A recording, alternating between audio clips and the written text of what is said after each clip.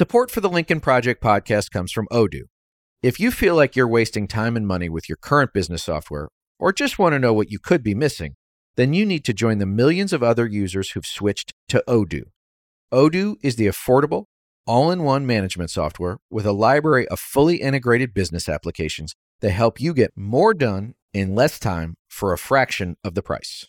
To learn more, visit odoo.com/Lincoln. That's odoo.com/Lincoln. Odoo, modern management made simple. Hey gang, it's Reed. Before we get started, if you haven't voted yet, make a plan to vote. Make a plan for you, your family, your friends. If you've got that absentee ballot in your hand, read the instructions, fill it out. Drop it in your mailbox or take it to a drop box. Get out there, gang. Now is the time. We don't have extra days. We don't have extra hours. Vote for the pro-democracy candidate in your state, in your county, in your district. Gang, we can do this if we do it together. And now, on with the show.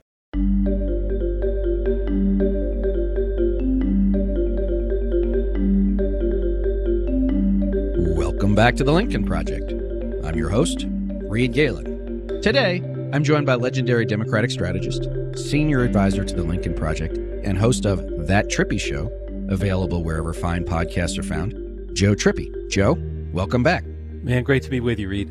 I'm also joined once again by Trygve Olsen, senior advisor to the Lincoln Project and president of Viking Strategies, a Washington, D.C.-based public affairs and political consulting firm. Trygve, welcome back. Thanks, Reed. It's good to be here. Oh, geez, guys. Okay, so as we're recording this, it's the Friday before Election Day 2022. We were all commiserating right before we turned the mics on that it's this point in the cycle, right, where, you know, we've been at it for 2 years since the last one. You're a little bit sort of like, it's all over but the crying, right? For most campaigns, the last money spent, all the switches are flipped. The political team is now like in charge, right? You've got people on the campaign who have never called a voter in their life who are like, congratulations, you're a fundraiser, you're now calling voters. And they're like, bah. And so, Joe, before we get into the specifics, just give the audience a little bit of with this last few days. And as folks hear this, it'll be the last 24 hours, feels like when you sort of like, it's on autopilot. When I was running campaigns, I always felt like these were the hardest days because there's just, it's all humming or it's not. And if it's not humming, oh man, there's no time. It's like desperation, Hail Mary time. And even your last spots are already, if you're scrambling right now to make a spot and get it up, you're in deep trouble. So at this point, you know, I went out and knocked on doors or made calls. Like you said, the fundraising person that gets told, get in there and get on the phone and talk to voters. That's all you can do at this point. As you said, everything's sort of on autopilot and you're the campaign manager. You sit there and you can do a couple of spin press calls, but even that spin's not going to change anything. Right. It doesn't change reality. It doesn't change reality. Yeah. Yeah, I mean, Trygve, my dad, who was in campaigns for decades himself, said this was about the time when he started to go see movies. Now, remember, this is like the 80s and early 90s, right? So there wasn't an internet. There wasn't, you know, TikTok to keep you occupied. You really like didn't have much else to do. I was always a movie guy on Election Day. I would go and sit in the theater by myself, eat popcorn, watch movies. And the Monday before, I would do like Joe would do. I would go knock doors. Or actually, usually I didn't want to knock on the doors because then I'd have to interact. And I was so nervous. So I would usually go places where you were doing like door hanging, get out the vote stuff. It's strange this election cycle, though. You know, obviously I'm out in the D.C. area and I have all these international people who know me from that side of my life. Who my Monday and Tuesday are filled with meetings with like Europeans and others who've reached out and are here to try and get a sense of what's happening. And that's kind of new. And, you know, they're unsure because there's a lot at stake in this election, right? Like if you're a Ukrainian, you have a lot at stake. If you're European, lots at stake beyond what's at stake for all of us as Americans. So Trygve makes a good point there. So it seems as if the Republicans will take the U.S. House of Representatives. They have said that their platform is cuts to Social Security and Medicare, that they'll shut down the government over a debt ceiling increase. Marjorie Taylor Greene, as we're recording this, said that when they take control of Congress, there will be not one more dollar for Ukraine. They've talked of impeaching Joe Biden and making Hunter Biden the centerpiece of 2 years of legislative activity. Things that are fundamentally an anathema to not just some Americans, but most Americans across the board. And yet it looks like they're going to sweep into power, at least in one chamber. Reed, I think all those things are the reason it's so close. You've got to be honest about it with the inflation, gas prices, Biden's approval ratings. What's keeping Democrats in this? It's what McConnell said about poor candidate equality. That's really the only explanation, and these extreme, really anti-American policies that they, getting rid of Social Security and Medicare, not funding Ukraine. I mean, it's a question of will enough Americans reject it on Tuesday? And yeah, I'm worried too that there may not be quite enough and they take the House. And if we can't prevent it on Tuesday, which I still think is what we should be talking about, how do people, get out there, knock on the doors? These are very, very close elections. And we shouldn't buy into this sort of flood of the Republican pollsters who are sort of flooding the zone with a bunch of Republican polls in terms of their sample sizes, sort of underrepresenting Democrats and having too many of their voters in it. I think it's all part of sort of getting people into that frame that, hey, it's not possible and I can't make a difference. And the reality is these damn things are so close right now. Everybody out there can make a difference. Trygve, to one of Joe's points there is that, first of all, remember that it's only been 3 times since 1900, right? Better than 120 years ago, that a first-term president's party has picked up seats in his first midterm. And the last time was 2002, which is George W. Bush. I think every one of those examples has its own thing. That happened to have been post 9/11. It was a national security election. I was at the White House at the time. Stuart and Rick were making spots, for Republican candidates. But, when we used to see these stories, right, that Joe's talking about how it's going to be a wave election, Republicans are likely to take over, Democrats are likely to take over, what happens? It was based on sort of historical theory, polling, all that other stuff.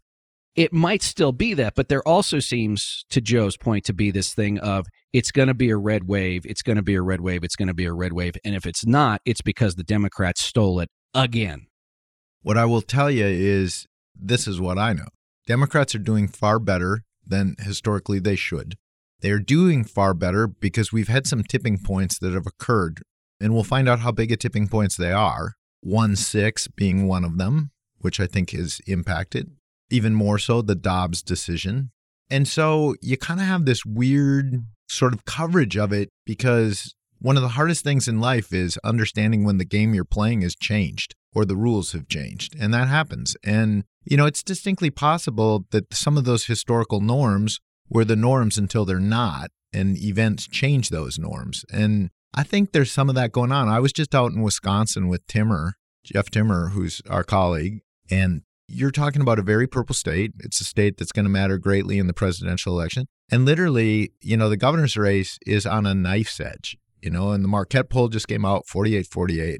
The credible polls are all showing it within a point of each other. They've shown it within a point of each other for months. And then the Senate race, Ron Johnson is probably up a couple of points on Barnes. But that's within the margin of error, too.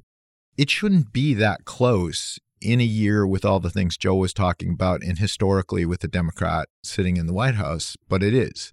And it is because the electorate is changing, and some of that is because of events. Some of that's just demographics, right? Older people who vote Republican, there's fewer of them relative to the number of younger people who may or may not vote, who are more likely to vote Democrat. But, Joe, one thing we often forget is that these things don't occur in a vacuum, right? There's infinite numbers of variables. Some are more impactful than others. Some have more gravitational weight than others. To Trygve's point about the changing electorate, one is I think the electorate has long been fluid. Remember, going back to 2002, Karl Rove famously said that they thought in the wake of 2002 that Bush could create a permanent conservative governing majority. And that lasted, exactly 4 years, I think? Yeah. And that's a long time. But some of this is the coverage too, Reed. Look, it's really fascinating to me that all the coverage is how come the Democrats can't get their message straight? The circular firing squad already starting up supposedly, although I haven't seen any of that on the Democratic side. Instead of how is it that with inflation, gas prices, beating the door on crime, immigration, everything that they're pounding to get people afraid and angry about, how is it with Joe Biden's approval rating being where it is How is it that with all that, you should be ahead by 10 points in almost all these races? You're not. What's the failure of the Republican Party that it's so bad that in face of all that, the American people are in a 50-50 state? Well, because they're incompetent and corrupt. Yeah, and crazy and weird and extreme. It's just going to continue, and so I think people are, again, I've seen, a lot of focus groups where, particularly with women, and this is pre-Dobbs, we're just sick of the chaos that MAGA's creating. But Trygve, to that point, the suburban white married woman is once again the unicorn of the electorate. Yeah, that's Bannon line, no doubt. Right. The Bannon line, right. They're swing voters. They're consistently swing voters.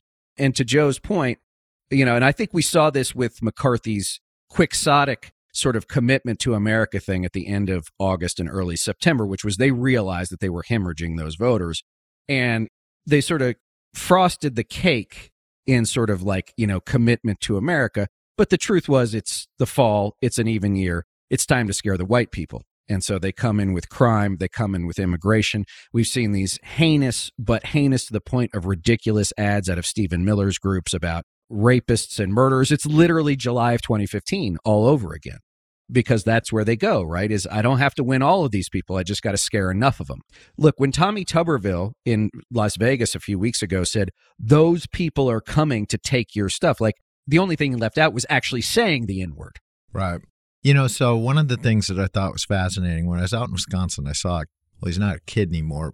Trippy and Reed know this. Like when somebody works for you long ago on a campaign and they're a kid, they're forever a kid. Yeah, even if they're like, exactly. It's just like your own children, right? Your own children are always 5 years. I saw a bunch of those in Iowa when I was out there 4 or 5 days ago. Right. He's 45 and got 4 kids of his own, but he's still a kid to me. But he's a super smart communications guy. And he said, the interesting thing is, he's like, Republicans build narratives, Democrats talk about policy. And we were talking about what had transpired in the Wisconsin governor's race and the Johnson-Barnes race. And I think there's a lot of truth to that, right? Like Republicans build some narratives around values and really good sound bites that scare people, whereas Democrats on the macro tend to talk about like big policy issues. Now, he also made the point, which was fascinating because Obama had just been in Wisconsin. He's like, Obama's a guy who came into the state and left a mark, because Obama actually does talk in a way like on Social Security. When he came in,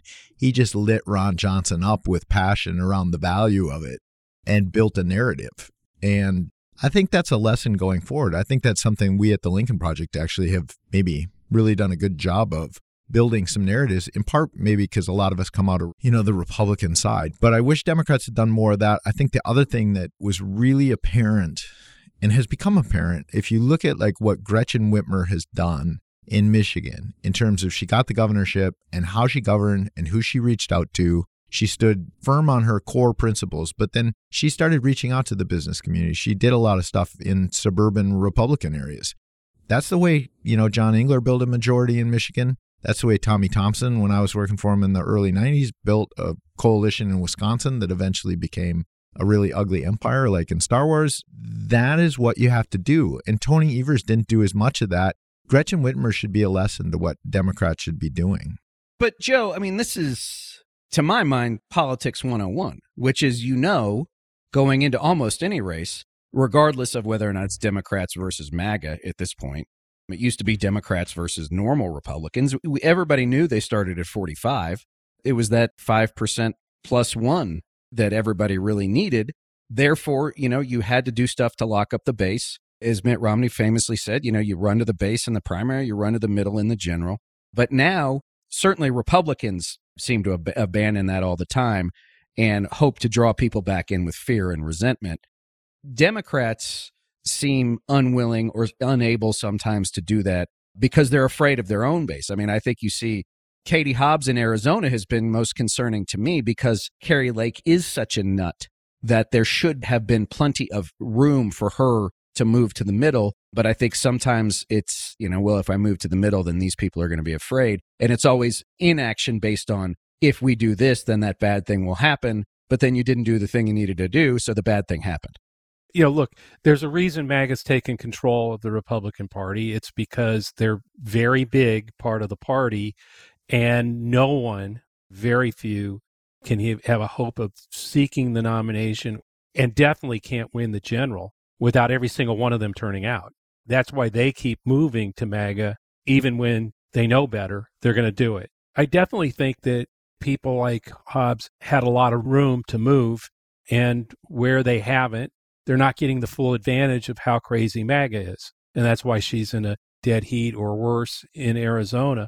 But for the most part, Democrats, much more like 2018, most of our nominees, the vast majority of them, I'm not saying there isn't one here or there, but the vast majority of them, like Mike Franken in Iowa, is an admiral, the perfect foil to go up against Grassley. I was just out there in Iowa, knocked on doors. And look, I don't know whether Franken is going to win or not, but Grassley's in real trouble. And part of his problem is now with Trump coming in yesterday, or as you listen to this a couple of days ago, I'm not sure that Trump helps him with a lot of those voters that I was talking to at the door. So I just think that it's that extreme element, and that it's so pronounced on the Republican side that I think a lot of these Bannon line voters and some other independents, it could break in these final days. And I think we're going to see surprises on both sides. Franken could win in Iowa, which is something no one's been focused on at all, and that the Republicans could win a seat or a governorship that we thought we had. And we wake up and it's an upside down world for both parties. I still deep down think that the candidate quality problem that McConnell talked about, we talked about the circular firing squad, him and Scott will be, if they don't win the Senate, we'll see the blame game going on about how that all happened. It's always heartening when you hear something that you've said 100 times and then somebody says it back to you. Chuck Grassley was born in the first year of FDR's first term. That means that Chuck Grassley is older than the New Deal. Think about that. And especially now in a time when things move so fast, to use some sort of aquatic metaphor, he's a glacier. But I think that the flip side that the Democrats did in Iowa was that they picked a nominee who was acceptable to, I think, a lot of Iowa voters, even if he's not a Republican. No, and he's got a great message. That's what I'm saying. I mean, I think we've got a lot of candidates like that out there. I know we can say, Hobbs, but something's keeping even Hobbs in it. There's this dichotomy where it should be run away, particularly in a place like Arizona with the campaign Hobbs has run. And it's not run away. Well, it's because if you think about Arizona, right, on the Republican side, and this is where the vulnerability with what the Republicans do, and it is that Bannon line, the McCain wing of the Republican Party isn't going to stand with Kari Lake. A lot of them aren't going to vote for Kari Lake under any circumstances. The problem is Hobbs has given them zero reason to vote for him. And, to use the Wisconsin thing, I was on a call and a bunch of people who are not from Wisconsin, and they were like, well, Ron Johnson's going to lose to Barnes, right? And I said, that one's tougher than the governor's race, which is a true toss-up because Barnes has run to the left of Tammy Baldwin. And so when I think about my beer drinking buddies back in Wisconsin, most of them are voting Evers-Johnson, and they don't even like Johnson. But it's because Barnes hasn't given them a reason. They think he's going to abolish the police and all the rest. Same has gone on in Arizona. Hobbs just has not given them a reason, and then not showing up in the debate was ridiculous. It was her chance to contrast the crazy that is Kari Lake to her. We as a country tend to put this stuff in the context of elections because they're on a set schedule every 2 years. But the truth is that even if Democrats, do much better tomorrow, as we're recording this, than we think, if Donald Trump runs and is beaten again, okay, now there's 26. But I've said this before, it's like when a patient is sick. Once you get done being sick, it's not like you walk out of the hospital the day after you say, oh, you're cured. Right. And you feel like $1 million. I mean, there's healing that needs to go on. There's therapy that needs to go on, physical and otherwise. And so these are way stations in this fight. I mean, look, I go back to the 80s where it took 3 successive losses for Democrats on the progressive side for the party to reconfigure itself with Bill Clinton in 92. I mean, we got creamed by Reagan twice and then George Herbert Walker Bush. And the party kept moving in the wrong direction, I think, in terms of taking those losses. And then finally in 92 decided that it needed to change course. That's the problem here with MAGA, is that just winning in 2022 won't be enough. Even 2024 will probably not be enough. This is a long-term fight, as Trygve keeps pointing out. It always is when it's democracy versus autocracy. But the bigger thing I still think that we've talked about, but we need to really figure out is, Philip Bump did that sort of look at how crime became the issue. And it's pretty instructive of how Fox starts all of a sudden out of nowhere. There's nothing to instigate it, but all of a sudden in September, crime, crime, crime. The number of stories on crime and the intensity of it keep going up. And then, almost like clockwork, all the Republican candidates start doing crime, crime, crime, crime ads, talking about crime.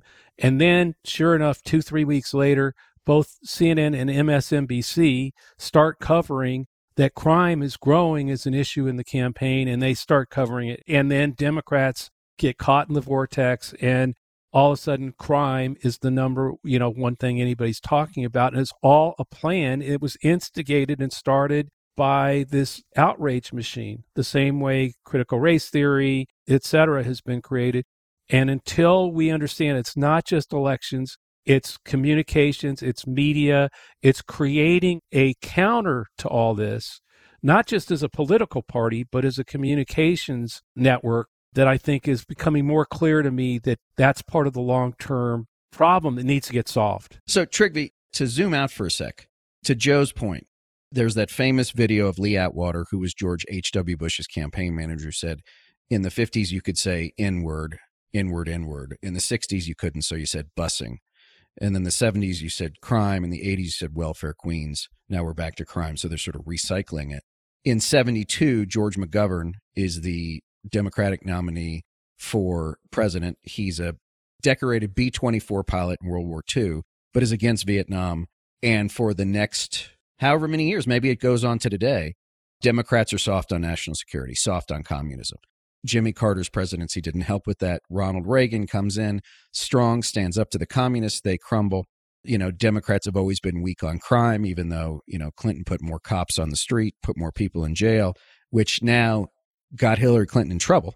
But to Joe's point, the narratives that we're talking about, one, are decades in the development and continuance, but also, defund the police might be the most damaging thing any Democrat said in the last 50 years.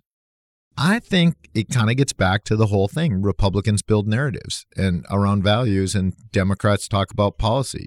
On the national security thing, as you were saying that, like, the message from the Biden White House needs to be Joe Biden is the leader of the free world and defending the free world from Vladimir Putin and Xi, full stop. And then the pivot into that is Republicans are weak on national security. They're going to cave to Vladimir Putin. They want to cut off the Ukrainians. They want to defy what Reagan stood for. And they're saying it out loud. And they're saying it over and over again. Kevin McCarthy can talk till he's blue in the face about how he came from a family of Democrats. He's full of shit. He isn't Ronald Reagan Republican. This is why I joined the Lincoln Project, because I just wish that there would be some understanding that you guys have in my party, the Democrats, of how to communicate this stuff.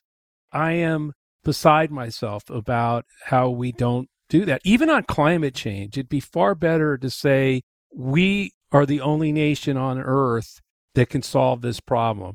Our technology, our ability. I mean, to go into it with a much more aggressive approach than I don't want to touch that stove because there's voters out there who are going to scream about their pickup trucks. We need to talk to those people, but there's a better way to do it. Well, but I mean, just on the pickup truck thing for a second, though, talking to someone who's very in the know when it comes to Ford, right?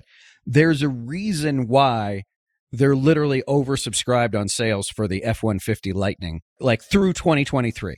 And it's not because people love the freaking internal combustion engine, right? It's a means to an end. It gets you from A to B. I mean, it's not like you go to the gas station, you're like, oh, this is great gas. I only get this gas. Like, oh, yeah, there's a Tiger in your tank. Remember when they did that? Remember when Exxon had, there's a Tiger in your tank? Like, that shit doesn't work anymore. Like, who cares? But Joe, this is the last time I'm going to bash on your party but then you get stuck with the Green New Deal. And then it's like no cheeseburgers and no airplanes. And people are like, that's fucking crazy. And then AOC's guy who put it out said, oh no, it's a radical change to how we live our lives. And Americans are like, I don't want anything to do with that. That's what I'm saying. We have much stronger ways to communicate our policies. But as Trygve has said, we're just not good at the narrative thing about sort of narrating that story to where we're trying to take the country. And it's not just the narrative, but it's the repetition. It's the shortness. Build that wall. Really simple. And the Democrats were like trying to explain policy, trying to reason with people. So like, I think we do a great job at policy and do a horrible job of explaining any of it. Democrats actually want to govern. The problem is that there's a step before that. I mean, one last thing on this front is Kyle Spencer, who was the guest on the last episode of the podcast, in her book, Raising Them Right, which if you have not read it, you must read it because it will give you incredible insight into all of the types of things we're talking about as we go back decades. You know, she went to one of the trainings. It was, I think, at the Leadership Institute. And she said, sell this stuff like you're selling a bag of potato chips. If you were going to sell a bag of potato chips, how would you sell a bag of potato chips to this person? And that's how you do it. It's so simple because to distill it like that, Trygve, you actually have to spend time thinking about how you do that. It's not like, well, this is a bag of Ruffles and it's potatoes and sunflower oil or whatever it is. And then there's salt and then, you know, dextrose. Like Democrats would explain like every ingredient in the bag, right? Which you'd either be like, well, A, it's taking too long. I don't have this kind of time. And B, there's a couple of things in there that I don't think I like the sound of. As opposed to the Republicans who are like, Ruffles. They taste good. Everybody likes them. Have them at your party. And Lay's causes zits. Right. Well, they're the same Right? company. But yeah, but Fritos will make your teeth fall out. Democrats don't go on offense on this stuff, though.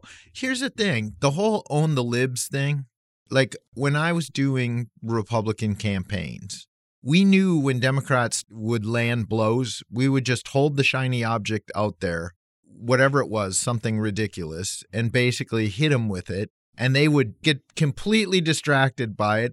I mean, I think about when I got sent down to be the adult in the room in Rand Paul's race in Kentucky. I mean, Jack Conway had Rand Paul on the mat because he was pummeling him over cutting Medicare and Social Security.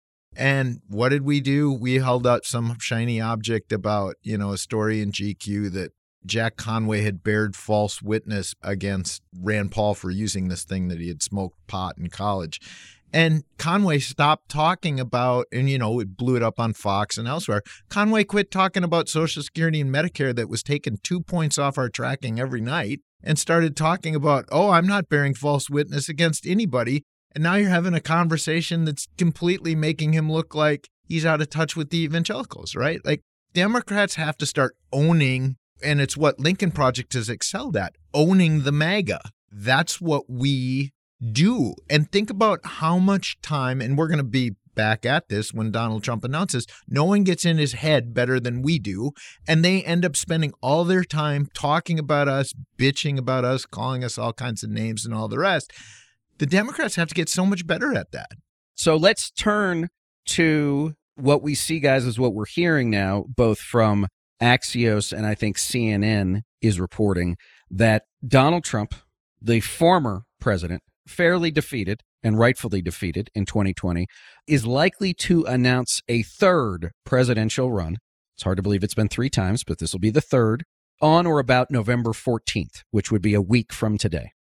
And there's any number of reasons we could go into. He's afraid of prosecution. He can't stand being out of the spotlight. He really wants to be president again. He wants the money. He wants the fame. He hates Ron DeSantis. It could be any number of things.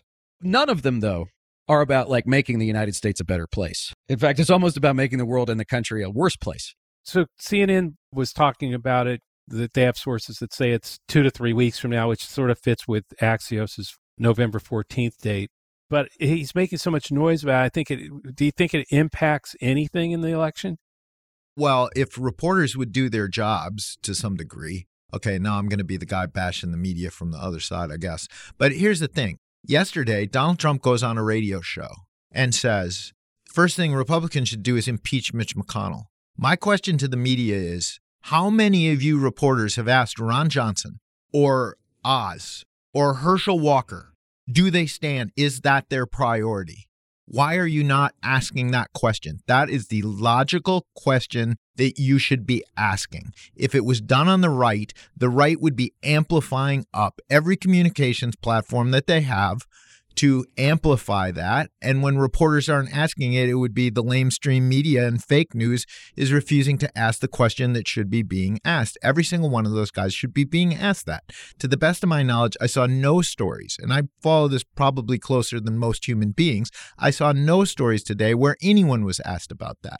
It's malfeasance, because that actually is news.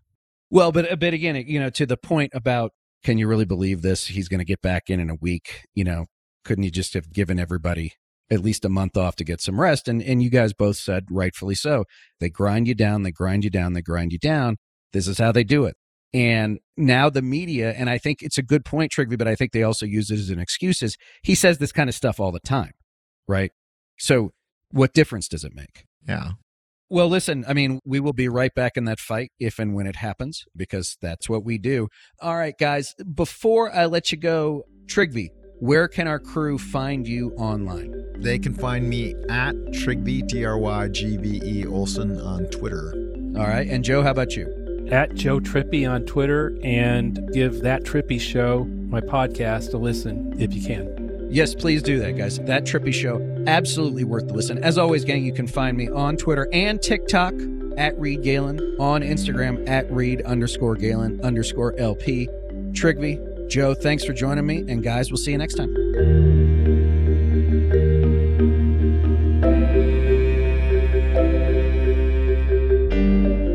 Thanks again to everyone for listening. Be sure to follow and subscribe to The Lincoln Project on Apple Podcasts, Spotify, Google, or however you listen. Don't forget to leave a 5-star review. To connect with us, follow us on Twitter at Project Lincoln. And for more information on our movement, to join our mailing list, subscribe to our newsletter, or make a contribution to our efforts, visit lincolnproject.us.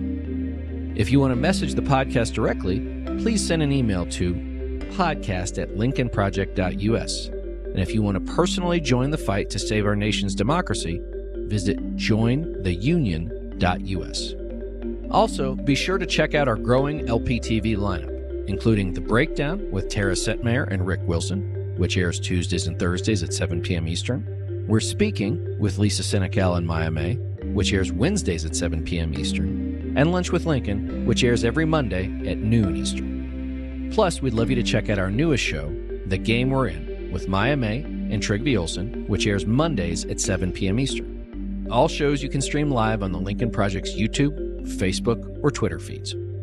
For the Lincoln Project, I'm Reed Galen. I'll see you on the next episode.